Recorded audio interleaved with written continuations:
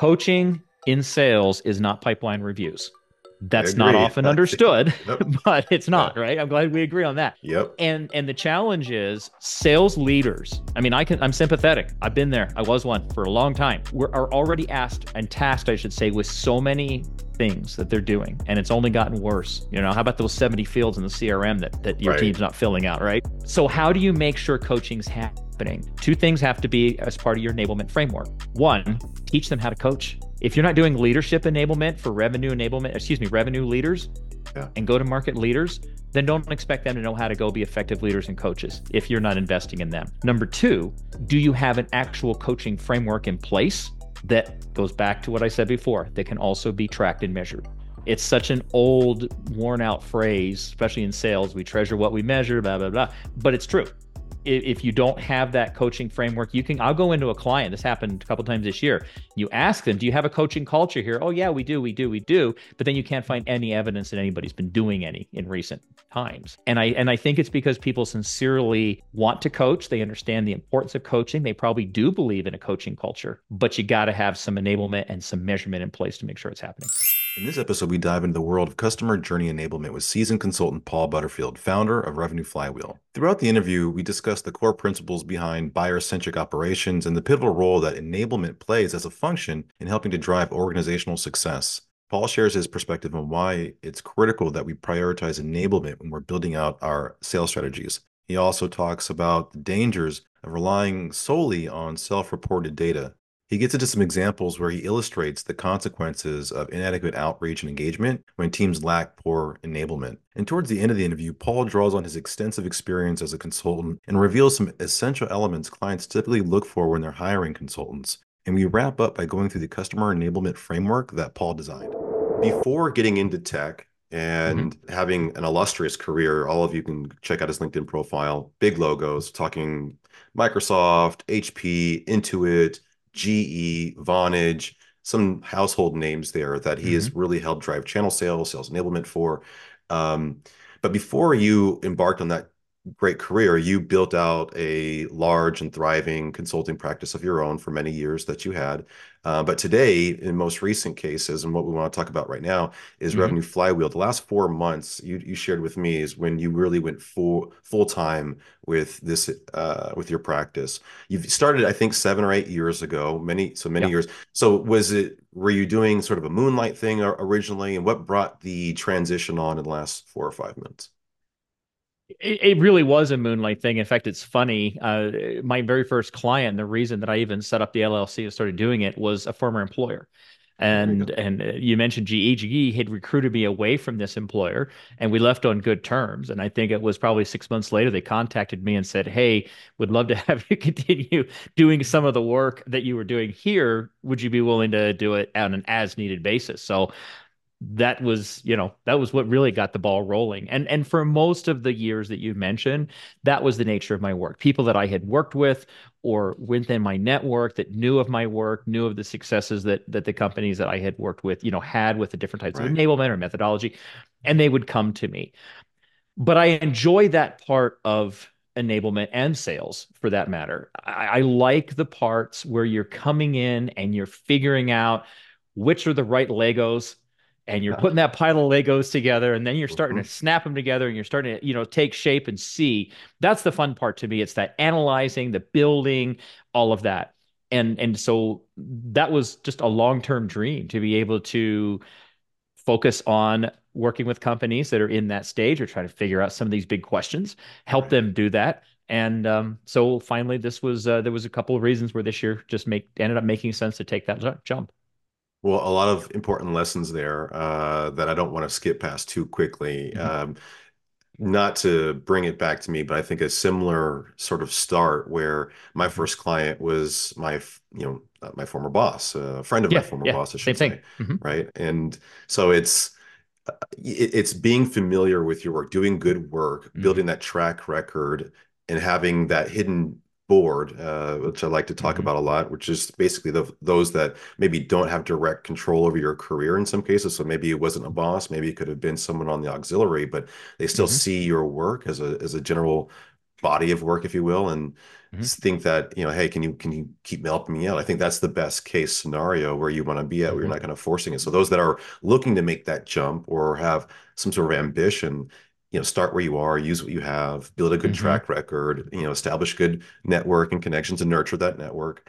So now you fast forward to the last 4 or 5 months. What has it been like now that you've been solely focused, on the business? So for those that are in that stage, just Hmm. jumping off, it's the new year. We're recording this here 2 days after Christmas ourselves. So those that are kind of thinking of the new year, starting a new venture, what are the first priorities that you focus on in building your practice this time, knowing that you did this before, Right. Well, as you mentioned, when I did it before, it was a very different sort of consulting, although you're still building consulting practice. So right? like definitely some lessons that I brought forward. And one of those was come into it with a business plan. Even though I'd had years to think about this, I'd been doing this kind of work on the side for years, been doing it full time for companies for just as long.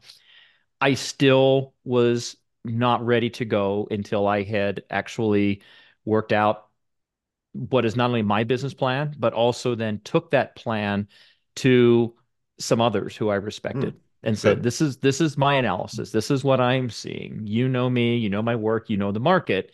What do you think? I also invested in I mean, it was an online resource, so it wasn't super expensive, but I did pay for some actual market analysis as well as to what was going on, where I went through with Interesting. my ICPs and all of that, Right. and just again wanted to get an objective, somebody didn't even know me, third party review.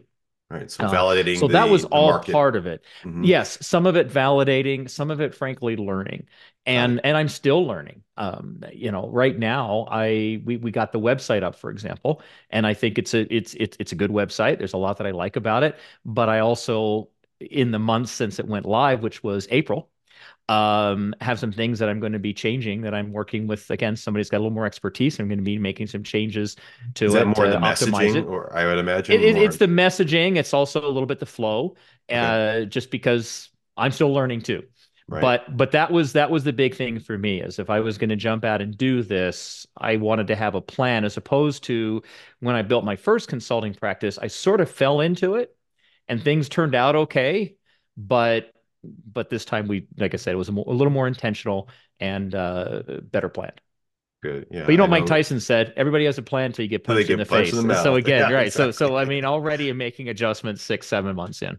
So, Well, and that's the thing, though. When you're starting any venture, I'd imagine you get mhm, inundated and have goal diffusion, where you're just don't, where do I focus my energy and mhm, time? It's just mhm, me at this stage. And, do I tinker with the website? Do I work on the messaging? Do I validate my mhm. market assumptions or learn from what's really happening in the market? Like, where do you invest your money, your time, your energy? Right. And I think that's what keeps us up at night when we're first starting out, is what I'm doing today getting me 1% better? Is it getting me one step closer, Hmm. in these sorts of things? And the fact that you've been down the road, which I've been different, following into a different field as well, still a lot, you have lessons that a lot of us don't. And so we Hmm. definitely want to learn from that what we can. So let's talk a little bit about the enablement side of things. Now, Revenue Flywheel, your focal point is to help Hmm. organizations with their revenue enablement strategies. Can you tell me a little bit more about what Sure. Revenue Flywheel's mission is? So the name is probably worth maybe just digging into that just for a minute. Yeah, Um, I first read about the flywheel concept, as it has to do with business, at least, in Jim Collins' book, Good to Great. I'm pretty sure that's where I first read about it, which has been out for a while. yeah. And over the years, as I worked in sales leadership and then started building out enablement at a few different companies, one of the things that I observed is that enablement, when it's done properly, actually is not sales enablement. It is working along all Hmm. points that impact a customer's journey. And that most starts pre-top of the funnel. That probably starts, well, it doesn't probably, it does often start with the product marketing. But then you are working a single enablement strategy across all of those go-to-market teams. And you are aligning a lot of seemingly small things, but when it's done correctly, when it's executed consistently, you create that flywheel effect. You create an elevated customer experience that's really bigger than maybe the looks like the sum of all those little changes that you've made are. Some of them are big changes, let's be clear. But a lot of times companies are finding that even just getting better alignment between those GTM teams makes a big difference. So that's where the name came from, and then that's why we talk about it as customer journey enablement. I'm not saying that's what the profession should be called. There's revenue enablement, there's sales enablement, now GTM enablement. But to me, when I'm Right, talking with right, people who are not in enablement, and my ICPs are not enablement leaders, they are CROs, CMOs, founders.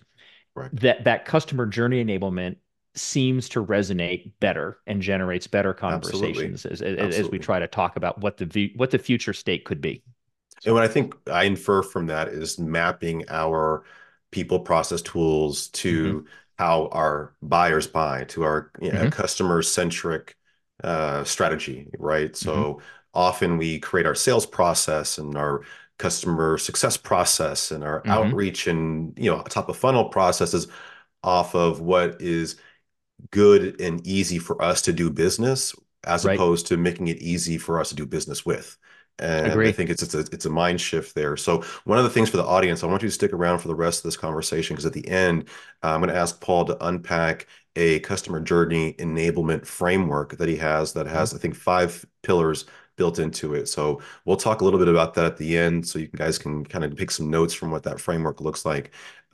But in the meantime, we throw the word enablement around a lot, Right. quite frankly. And I think if you asked 10 different people, you might get 10 different definitions. And for those that are not really um, attuned to enablement strategies, while it's not nothing new, is hmm it just a fancy word for training, really? Like, how do you define enablement? The way that it's sometimes executed, it is just a fancy word for training. But in my experience, they're not doing it right. Right. I Training agree. makes I up an agree. element of it. If you think back, Mhm. again, that concept of customer journey enablement, what is going on as product and product marketing are thinking about, are they looking at the customer? Are we creating features because they're cool or Right. because we can? Or are we creating things that are going to add greater value? What do we know from our existing customers? What do we know from prospects? And I'm not saying this isn't going on within product groups, it often is, but is that then being tapped? Is it being brought through into the marketing collateral and the materials? How is marketing talking about the product online? How are they talking about it in outreach? All of this before it maybe even gets to an SDR or a salesperson, but it impacts directly the types of conversation that those SDRs and salespeople are set up to have. Because if we focus a lot on features, if we focus a lot on look at us, it doesn't leave them with nearly as much fertile ground when they do get a prospect on the phone, as opposed to if we're leading with use cases, if we're leading with how others are succeeding and creating future states and improving their business, et cetera. Then that sets up a very different kind of sales conversation. So that's one example that happens to be at the top of the funnel and in those early stages of funnel where those groups and how they're thinking and talking consistently. Because, like you said, how many companies talk about, oh, where are they in our sales process? That's Yeah, that's a exactly. very Exactly. that's a Very. very that's a very inward looking point of view. When in fact, our buyers are highly educated, self-motivated, have their own problem, their own things they're trying to solve for, and they probably couldn't care less if they even thought about our sales process. Right. So we've got to get past that. Well, that's why I asked the question because I think that's where a lot of us hmm default to when we think about enablement is we think about how do hmm we better train our employees, our frontline staff on how to, execute processes and use the hmm technology and so forth. And, when you zoom out and look at the sort of components that would make up a sales enablement organization, greater focus on content, hmm externally and externally, to your point, but hmm also feedback loops. I think hmm to what you're saying about Yeah. Yeah. bringing it through, to Right. me is being the glue that makes it connects the dots, if you will. And that's, sales operations. I think has a flywheel effect as well, or hmm we should say revenue operations, Right. GTM operations. And Right. I think Sometimes enablement will maybe report into that organization. Sometimes I don't know if you see that. From a reporting structure, what do you most often see the revenue enablement teams reporting Yeah. into? My personal experience and I always recommend this is that report into the highest sales leader that makes sense, which is typically going to be a chief sales or chief revenue officer, but not always. Mm-hmm. But that is and because what revenue ops does and what the enablement team does are and must be complementary and very much in sync, but they're a very different type of motion.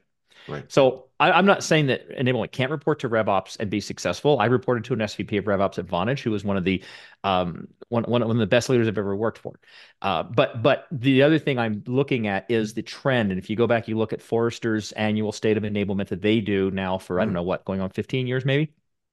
The trend has been over time away from RevOps, away from marketing, and more reporting up and into senior sales leadership. So, Is that for there's my synergistic experience, but reasons, or I I think it's because you really, as an enablement leader, you really need to be thinking like a sales leader. mm, Now, I don't know what it would be like to build enablement without having years in the trenches, carrying a quota and leading teams that are carrying quotas. But I'm glad I had that.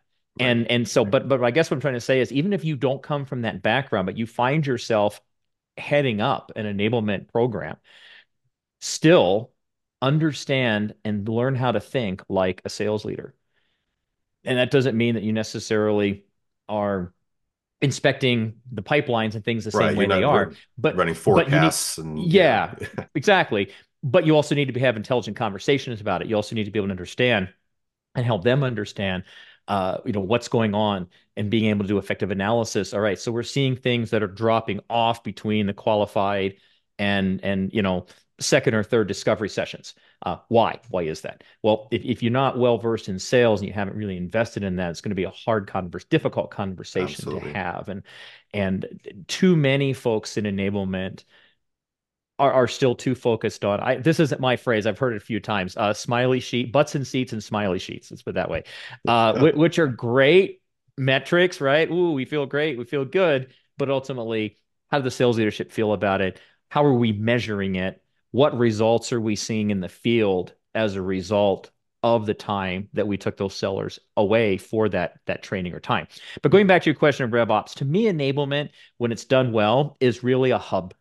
It's a hub for marketing, product marketing. They may or may not report to the same place. Right. RevOps, sales leadership, customer success to all come together. And enablement is working with those groups because they all bring different expertise. They bring different points of view. They bring different strengths.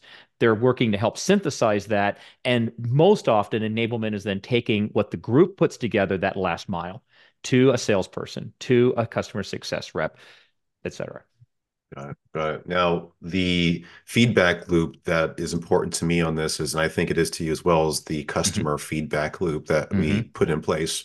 And that's at all points, whether Mm-hmm. it's in, product marketing, Mm-hmm. marketing, right? At every stage in the flywheel, there's a touch Mm-hmm. point where we should be that word that gets us in Yep. trouble sometimes, but Yep. it would be ideal where we would have some sort of feedback loops back into enablement who could enrich the content, enrich the processes, enrich the strategy, right, based on what we're hearing from the actual voice of the customer. Uh, Mm-hmm. Talk to me about that side of the enablement strategy. How much time do you see orgs spending doing customer surveys, customer Mm-hmm. interviews, just looking at that data, engaging with customers, and really getting a firsthand sort of feedback loop, if you will, into the process? I don't know exactly how to answer how much time, but I would love to share some things I've observed in the ways that they're doing it as well. Yeah, For example, very often companies are having a salesperson self-report the reasons for win-loss.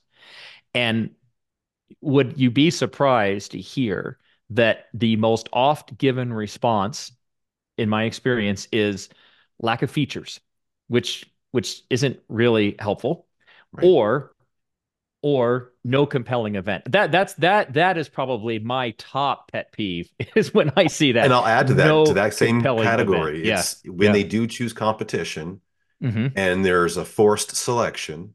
Mm-hmm. The research says that the first company you list in Mm-hmm. that drop down Mm-hmm. is the one that will be most selected, Mm-hmm. even if it wasn't the actual competitor that you lost to or you competed to in that deal.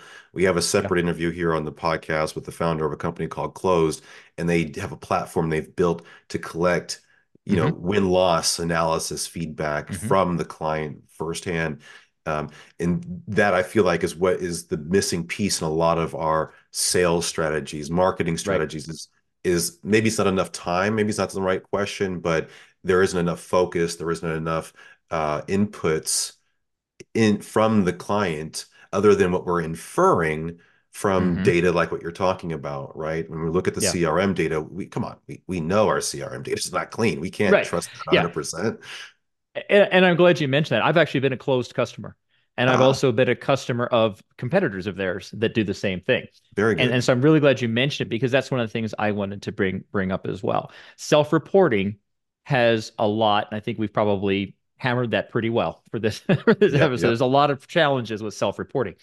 But one that I also believe comes into play is most prospects or customers are actually nice people themselves. Yeah. And they're probably going to hold back a little bit if a salesperson's even brave enough to ask, what should I have done differently or what could we have done differently, right? Why'd you And buy? Hmm. yeah, exactly. And my experience in working with third parties is a couple of things. Number one, they are a neutral third party. It's a safer space for a customer or prospect to really share without hurting anybody's feelings. And number two, there is a science. I mean, I don't know the science, but I've learned this of my career. There is a science to how you ask questions and how you write surveys. And unless your salespeople are, have that training, which probably they don't, they're probably not even asking effective questions. And you could maybe develop that in-house expertise, but when you've got companies that this is what they do and they have a proven track record of it. I remember one of the companies that we worked with was not only was it win loss, but they also would get into how close did you come to winning, right? So were you Ah, like it wasn't so four, binary. wait, Okay. yeah, it wasn't Mhm. just the binary. No, it was like I think it was on a five scale. So on a five scale, how badly did you lose? And on a five scale, how well did you win, right? Did the product sell despite your poor sales efforts, right? All the way up to you really floored us with the experience. So I think that's also valuable to understand is the dynamics behind it and trying to learn from that. Oh yeah, I agree 100% with the questions. We know from Net Promoter Score research that that is Hmm. foundationally the way and who and the how and Hmm. all of that around the questions is paramount. But yeah, Hmm. I think trying to get those feedback channels to form a good customer journey Hmm. is important. Some of the things along the way that are important that we've talked about in our conversations are things like our outreach and how Hmm. poor that is when enablement isn't tuned up, when demos Hmm. are not ran effectively, right? The Hmm. handoff from sales to CS. Hmm. Take us there. Take us into the weeds a little bit in those areas. What do you Hmm. see as lacking, and maybe what are some of the solutions that are put in place when you have a proper enablement team or Sure. strategy? Let's start with what you had talked about, the outreach. You Mhm. probably get a lot of outreach. I certainly do. I imagine a lot of Quick your listeners question. do as Quick well. question. And Probably get yeah, five of them a day. And then subject yeah, line. right. Yeah, Yeah, yeah. Quick yeah, question. Or yeah. yeah. Terrible. And Yeah. in fact, the most bizarre one, I even went and created a John Belushi meme and posted it. I think I posted on LinkedIn just recently. Yep. I saw I it. actually had an outreach from an SDR that ended with seven heart emojis. I didn't I didn't even know what to do with that, right? So but most of it's Got really bad. love But for you, here's Paul. I got love for you. Just take that yeah, meeting. Well, I yeah. guess, yeah. I think my other favorite one is LinkedIn keeps suggesting we connect. Do you know why? Yeah, Funny. just Yeah. Mhm. and I get it. It's tough out there. The It stats is. you It see is. are anywhere from 38 to 50% of sellers are even hitting quota. Everybody's struggling, everybody's trying, but that's not the way to do it. Right. Those that outreach really needs to be focused on what you either know because you've got history and you've analyzed your customer base, or you reasonably expect someone like yourself, someone like myself. What are we worried about? What are we thinking about? How are we trying to grow our business? Whether we're in business for ourselves, whether we are a VP for a much larger company, something or some things are top of mind. Understand what those are. This is why it goes back to your, because who owns that data? Who owns ICP data? Who owns customer research? Product marketing. That's why I start with them. But as sellers, how is that being delivered? Excuse me, how is that being delivered to sellers, and how are they effectively turning that into outreach that generates business conversations? Which leads me to the second part that you mentioned. So much of the outreach that we see is, hey, can I book you a demo? I'll buy you a Starbucks card if you'll do a demo. And really, what is the demo trying to do? It's watching you as a prospect while I'm demoing and hoping that your eyes light up at something you see. Again, The where's the harbor business tour. conversation? Yeah, Yeah. it's a tour. It's look at us, look at us, look at us. Probably let off with a few more slides that say look at us, look at us. All Hey, these we just raised our logos. Series C funding. Look Again, at our I do not. building. Why? We have a Why do I pretty building care? that we sit Yeah, in. look at Yeah. our nice building. Yeah, we're gonna look at this building, which no one sits in anymore, which means we've Sorry got to to make pass fun of you that guys, but cost over to you. it No, is it's funny. true. Yeah. But it is. It's so it's very much as opposed to Derek. I work with a lot of founders, and here's two or three things that I hear a lot. Right. Any of those on your mind? I mean, I'm spitballing here, but Right. come to me ready to have a business conversation, and come to me with enough acumen that you've developed about my field to be able to have. I don't expect you to know more about my business than I do. That's not reasonable, but I do expect you to have thought about it enough that you can help me think about it differently. And so let's move forward to our customer success. You know, customer success, I'm seeing more and more often is becoming a revenue center. They may not take quota in the same way that sales. Sometimes they do. At Sometimes do. Vonage, Yep. our North American CS team's quota was not much lower than our North American Wow. mid-market sales AE's team. But other companies I've seen, they'll maybe generate opportunities up to 5 or 10K, and then anything larger than that. They're really just kind of upsells, smaller upsells, and then they bring in. But no matter what it is, how is that CS team bringing value to the conversation? If it's just letting you know how many seats you actually are using, okay, that is helpful, I suppose, because you don't want to overpay for something. But how much better would it be if I understand as a customer success manager from the beginning of the relationship why you bought from us? What is the current state that you're dealing with? What's the future state that you're trying to get to? And how are we part of that? Mhm. Now, I've got things to talk to you about. Now I have a little bit of an early warning system because if you're not achieving those goals, if you're not seeing those results, we want to figure out why way before renewals. Renewals, especially in the SaaS world, renewal cycle starts 2 minutes after they sign the contract. Absolutely. And how are we bringing that relationship? And so this is why it's a chain. This is why it's all connected because if sales is having business conversations, they're collecting data like I just talked about, to pass on to CS. If all they're doing is just kind of ramming stuff through with a big discount at the end to get it done, they probably don't have a lot to give to the CS team. And that's why it's important that we're looking at this holistically. Yeah, the discovery call piece. Um, I worked for a strategy executive years ago, Mm-hmm, and he wanted to relabel the name of our discovery calls, everything in the CRM and our sales engagement platform, mm-hmm, everything in our reporting. Wanted to move away from the term discovery call or demo call in some cases mm-hmm, to proof point call. And we all kind of, mm-hmm, giggled at it and rolled our eyes a little bit and like proof point call. What is this? That's silly. That's not industry norm, these sorts of mm-hmm, things. And the point that he was making, and he drove this home consistently to the point where it did shape the blueprint that we followed in our discovery calls. With the point that he was driving home was that when we do these initial calls, it should be to mm-hmm, be proving to the client, showing them how mm-hmm, and demonstrating to them how we can achieve that particular use case that they have mm-hmm, in mind, right?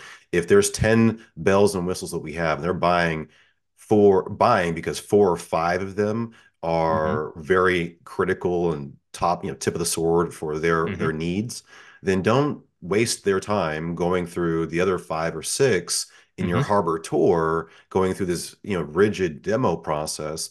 Tailor it. Hmm. 100% to what they're looking to achieve. And so it forced us to top of funnel really dig deep into, well, how can we help? Not just can we save you money, not can we just Hmm. save you time, but like what's the outcome that we're achieving here?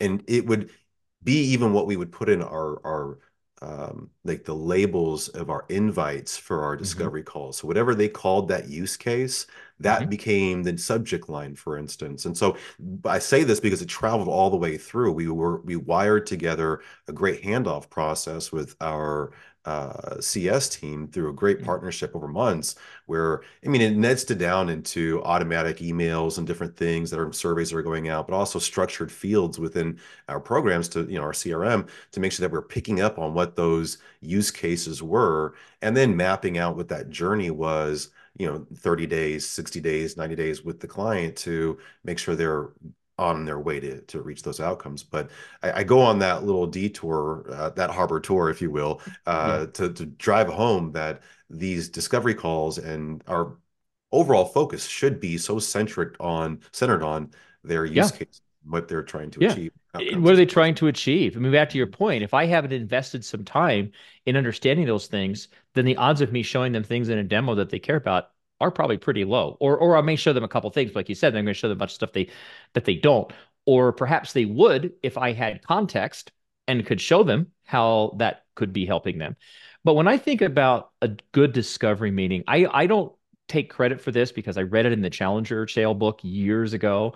But there's a line, there's a piece in there, and they talk about that if during your discovery meeting, the prospect doesn't at some point look at you a little blankly and say, "I don't know the answer because I've never thought about it that way before," you did not have a great discovery meeting. you You didn't more challenge them. likely checked Mhm. the same boxes that your competition was checking. And my takeaway from that is that at the end of a good discovery meeting, you will have facilitated for your prospect them being able to create at least the little beginnings of a vision in their own mind. Our opinion means nothing, but in their mind, they're starting to see the light. Maybe it's even a little tiny light at the end of the tunnel. But the important thing is they're seeing it for themselves. We have facilitated that. That is a great discovery experience for a prospect. Let me zoom out here real quick. Earlier on in the interview, I mentioned, and you Mhm. you you talked about how you had started and built a consultancy before. And again, true to form to the show, the Sales Consultant Podcast, we really want to make sure that we understand and learn some lessons from Mhm. what that looks like. Whether you're a revenue leader thinking about going that direction, or if you're already a consultant in that path, maybe early days, these are always good stories to unpack, I think. So you had some notable names in your previous endeavor, Mhm. the NBA, MTV, Warner Brothers, Mhm. Disney, Nike. But tell us about what that, and I know it's a different field, but what was the Very field that different. you were consulting in? And why did you stop consulting? So the field, I think the simplest way to explain this is I was an intellectual property expert. Yep. Is probably right. So my work that I did with them on a contract basis was to help them to enforce their intellectual property rights. All right. And that typically meant counterfeit knockoff goods, for lack of a Got it. better word. I Yep. almost said something else. Most of which was inferior. That was best case. Worst case, it was dangerous. There were a couple of high profile cases that Disney was involved in the 90s where completely unauthorized Disney swimming pool floaty toys failed and children drowned. Oh, Lord. And so of course, people are like going after Disney. It's like Disney had nothing to do with this stuff. Right. And but So they you would be but they brought in as the but expert they still witness don't on want that. those. Not on something like that. What I would do is I was their representative out to U.S. attorney, state's attorney, customs, U.S. customs. This was pre-ICE when it was just U.S. customs. Okay. And I was their eyes and ears out on out in the field and doing that expertise. If the case went to court, because most of the time when these counterfeit goods were seized, and sometimes I was there helping bag warehouses full of this stuff, that rarely went to court. The people that were doing it saw that as just getting busted once in a while as a cost of doing business. The profit margins were as high as illegal drugs. And so they would just move on and disappear. They were just ghosts, right? But if it went to court, I was able to also help testify. But I've helped write federal search warrants. I've assisted the FBI and all of that. I've been on raids. It was very interesting type of work. The reasons that I ultimately got out of it, and I was very interesting work. I mean, I had fun, and It sounds also like it. Yeah, I got free honestly. tickets to NBA games and free admission to Disney World too. It didn't suck. But there were two things happening. Number one, I was doing this in the mid and late 90s, and more of the work, the tracking and the work that I was doing was going online. And it was becoming a very different type of enforcement that didn't necessarily need the same sorts of field expertise. Number two, just on a very personal note, my kids were getting older. And it was the type of work where I might get a phone call from Nike and have to be on a plane to support them in another city the next day. And when your kids are little, it's a little easier to get away with that. But as they start getting older and they have games and they have Right. concerts and they have Where's dad? where's dad? I remember NBA, right? NBA Finals, 95. I remember sitting watching the game, and depending on the outcome of the game, I was either on my way to Chicago or Salt Lake City. And I was like calling, I was in St. Louis, I'm calling TWA, getting on a flight. And that was a lot of what drove it as well, is just trying to find something that was going to be a little more conducive to raising a family. Well, I mean, you reached a point of success. I think you had employees or other contractors that you had working under you. 1099, yeah, because we 1099. would sometimes it would require having, like, for example, during the NBA finals, Hmm. we would put teams out on the street that would have an NBA legal representative, a U.S. Marshal, somebody there with Wow. expertise, and right, because you can imagine something like NBA finals, just the amount of counterfeit product being sold on every street corner, Right. from the arena moving outwards. It was sometimes a very large thing to sweep all that up and clean all that up. But again, we were working with law enforcement, legal representatives of the NBA, and then I was providing, my people for that department. And so there's some lessons there. Mhm. If there was one lesson that you're taking with you into this new venture, Revenue Mhm. Flywheel, what's the top lesson that you think is most applicable? Take care of your customers, which may sound very obvious, Mhm. but the reason for success then and reason for success that I've seen so far in this is people talk to each other. Competitors like Oakley and Ray-Ban in that world we just described talk to each other. I got business because I took care of my clients. I put them first. They knew that I did. I'll never forget the day my phone rang and a woman named Catherine was on the other end. She was not chief counsel, but she was up there for MBA properties because it was the first time that I didn't go out looking for business. She had heard about me from Bob Ogden at Walt Disney and was calling me on his recommendation. Right. That was a great moment.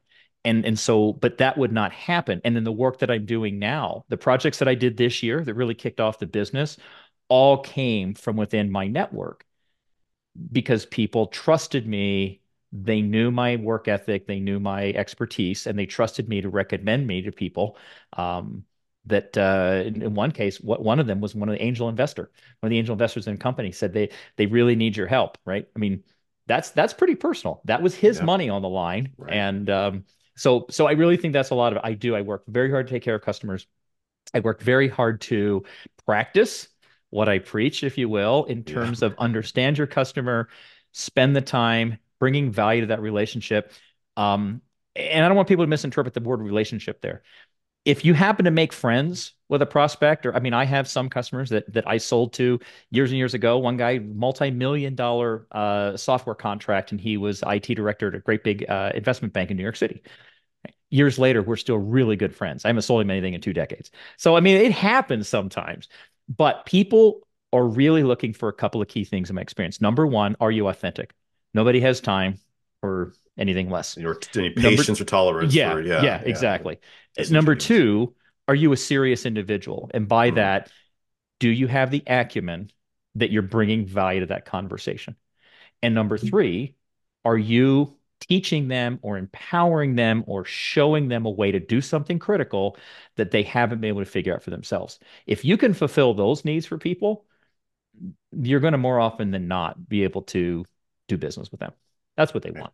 and earn those referrals. I try to tell folks that, the occasional conversations I have with folks, like, how'd you get into consulting? What's your, Hmm. what was your jump off point? What some advice? Work for the referrals, and the revenue will come. Hmm. In the ideal state you want to be at in this business is where the proof is in the pudding and people can sing your Hmm. praises. You are your product, right? In a lot of ways. Yeah. And Oh, so you that's a have great way to put it. Mhm. You are your product. Yeah. There's no fingers to point. Very good. Like, Well, yeah, I promised the audience that we would unpack your framework. So sure. take us home with your customer journey enablement framework. Hmm. How would you break that down in the last couple of minutes here? So the first way that I look at it is really I'm going to call them pillars, right? Okay. So four pillars that really establish what's going on. The first is, what is your methodology? Your methodology might be something like, I'm going to use a really old one so we don't give anybody free advertising here. Solution selling, right? That one's been gone. If it's still out there, it probably shouldn't be. But that was like one of the, the OGs of sales Yeah, no, methodology. exactly. But Yeah. but but a good sales methodology that's worth the title, and if it's implemented well, is going to bring the kinds of discovery and business oriented conversations that we've been talking about. It's going to improve forecasting accuracy because when you're aligning to your customer, I'm not saying you're giving up control of the sale, very different. Right. But when you're aligning to your customer and you're collecting inputs that show you where they are in their decision process, your forecasting is a lot more accurate than the typical, hey, I think they're in stage three, right? Or I need them to close this quarter, so they're in stage five. Anyway, so methodology, pillar number one. Number two, what is your sales process? I don't use those words interchangeably. Yeah. They are very different to me. Yep. And process is critical, again, to be that it's aligned with your buyers and your customers. They may be buyers or right in the sales cycle, your customers in the CS cycle, but whatever, be aligned with them. And here's the kind of thing I mean by that. I hit on it a little bit when I was talking methodology, but what are those auditable, repeatable, expected customer inputs that sales and CS should be collecting if they're doing things the way we've been talking about? And how is that being applied to the process? How is that being applied to the resources that are being given to that seller or to that CS team to pass along to the customer, right? So what does your process look like and how is that an outward view, an outward looking process? It shouldn't be our sales process. It should be the sales process How and they how are we buy. aligning with our buyers, Yeah. how they buy. Exactly. The third thing, and this is a little bit broad, and that is what I'm going to call tools.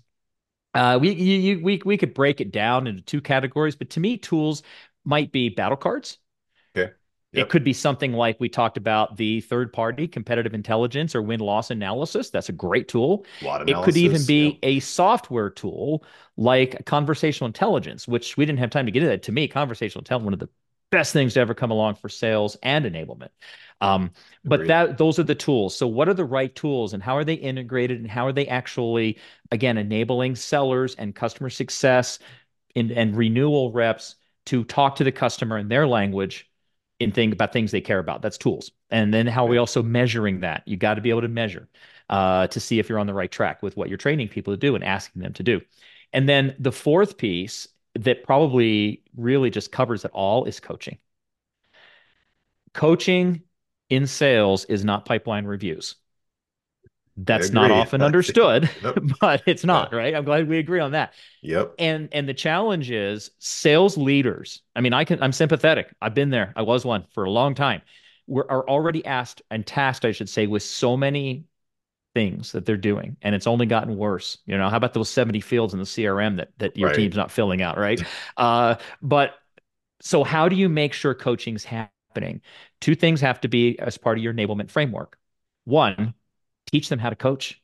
If you're not doing leadership enablement for revenue enablement, excuse me, revenue leaders Yeah. and go to market leaders, then don't expect them to know how to go be effective leaders and coaches if you're not investing in them. Number two, do you have an actual coaching framework in place that goes back to what I said before, that can also be tracked and measured? It's such an old, worn out phrase, especially in sales. We treasure what we measure, blah, blah, blah. But it's true. if you don't have that coaching framework, I'll go into a client. This happened a couple of times this year. You ask them, do you have a coaching culture here? Oh, yeah, we do. But then you can't find any evidence that anybody's been doing any in recent times. And I think it's because people sincerely want to coach. They understand the importance of coaching. They probably do believe in a coaching culture, but you got to have some enablement and some measurement in place to make sure it's happening. So I Yeah. build around those four pillars, which gives us a lot of flexibility and a lot of different, whether the size of your company, who your customer segment is, how large is your TAM, all of that. But those four pillars rarely change. Well, and yeah, one of the first questions I ask you is, enablement just a fancy word for training. And I love how you bring it home and you don't even bring training into the conversation in the framework. You call it coaching. Because Mm-hmm, again, training and coaching, two different things mm-hmm, fundamentally as well. mm-hmm, But yeah, the time investment and the acumen that's mm-hmm, needed for coaching, it can be it has been a mm-hmm. podcast interview, a discussion in itself, Yeah, many yeah. times, because Oh, it's I'm sorry, Derek. I left yeah. out skills. We won't get into that, but that was the other one. I want to make sure that so there are skills that have to be trained as well. You just reminded me of that. That's the Okay. other pillar. So when you say skills, are you saying Yeah. for the enablement person, the manager, the individual, you just all the whole full Well, stack? again, this is a framework and a strategy. I use a concept called strategy mapping to actually map enablement at the highest level back to revenue outcomes. Okay. And so the skills are going to vary depending, are you a CSM? Are you a Right. BDR? Are you a salesperson? But we all have skills that need to be reinforced, sometimes learned fresh. That's what I'm talking about when I talk about skills. And that is probably the closest in my framework that you get to what most people would consider core training activity. And your question, yes, it's also enabling leadership. We can't we can't expect them to figure it out on their own, especially frontline leaders who very often were great sellers that got promoted.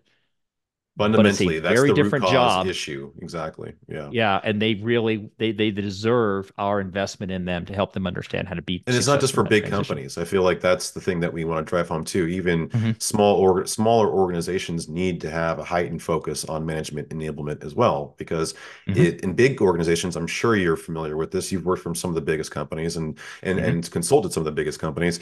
They have or they have part of their training teams or their enablement teams are they have tracks they take managers Hmm. through that Hmm. are even before they become a manager, there's a track you might have to Yeah. complete. And then as a manager, then the first year you're going down a track. I was at Dell, I was at Verizon, very similar culture where management has its own enablement track, if you will, and Hmm. its own cohort groups, the whole nine. But when you get into smaller organizations where you might have one BDR manager, you're not going to have cohorts. It's kind of hard to Hmm. have full on learning paths and tracks for one individual. And if that's maybe the next 3 to 5 years foreseeable, you might only have one BDR manager, you might only have one, you know, director of sales. Hmm. But incorporating these enablement strategies that we talk about for our frontline, but for our managers, I think Hmm. it all falls down if we don't give the manager the proper enablement. And to assume that just because they were a leader, an effective leader at another organization, doesn't Hmm. mean that they've been through some of the fundamentals and That's a the great point. trainings and gotten these tools, Yeah. like the approaches of coaching. So Mhm. I'm with you 110%. I had to do a lot of self-teaching at points in my career as a manager Mhm. because it just wasn't is part of the organizational culture and strategy. But other times where you're working for companies that have a phenomenal focus on leaders. And I think that's what makes a big difference. We don't need less managers. We just need better managers out there. I agree. In my experience, even companies that are in that 300 to $1 billion range aren't doing leadership enablement.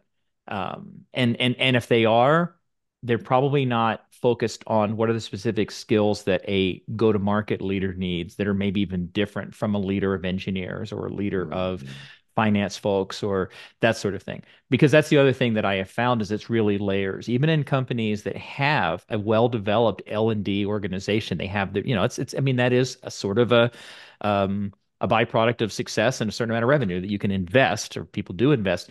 But does that L&D team really understand what's going on in a frontline sales leader's world? And how does enablement work with them to, again, it's kind of that last mile. take what they're doing, but then also make sure that that the sales leaders are able to use it and apply it, every day. And that a lot of times, again, takes some time in the sales yourself to help figure that out. So it's a great partnership. Enablement and L&D should be working together on that. Thank you for listening to another episode of the Sales Consultant Podcast. If you'd like to support the show, it would go a long way if you were to write a short review on the listening app of your choice.